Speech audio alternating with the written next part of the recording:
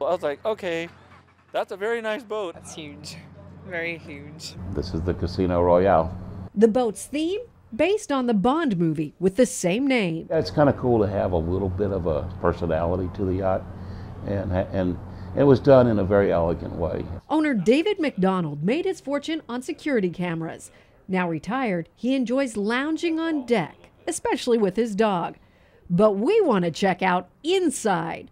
Marble and mahogany, a $40 million yacht. No expense spared to create the ultimate yachting experience. The Sky Lounge is the most used room, and you can understand why. With the media area, a dining room table, and a full bar.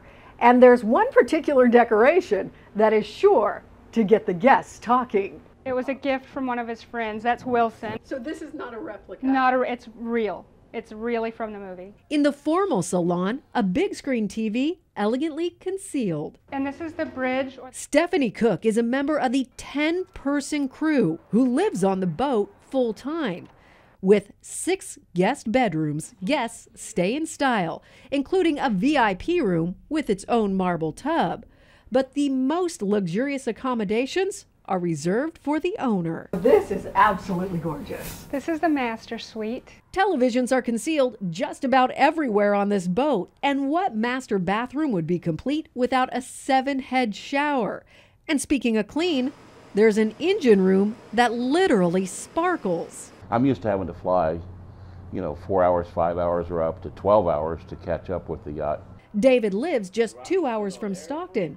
Bringing his boat to the West Coast for the first time isn't just about convenience.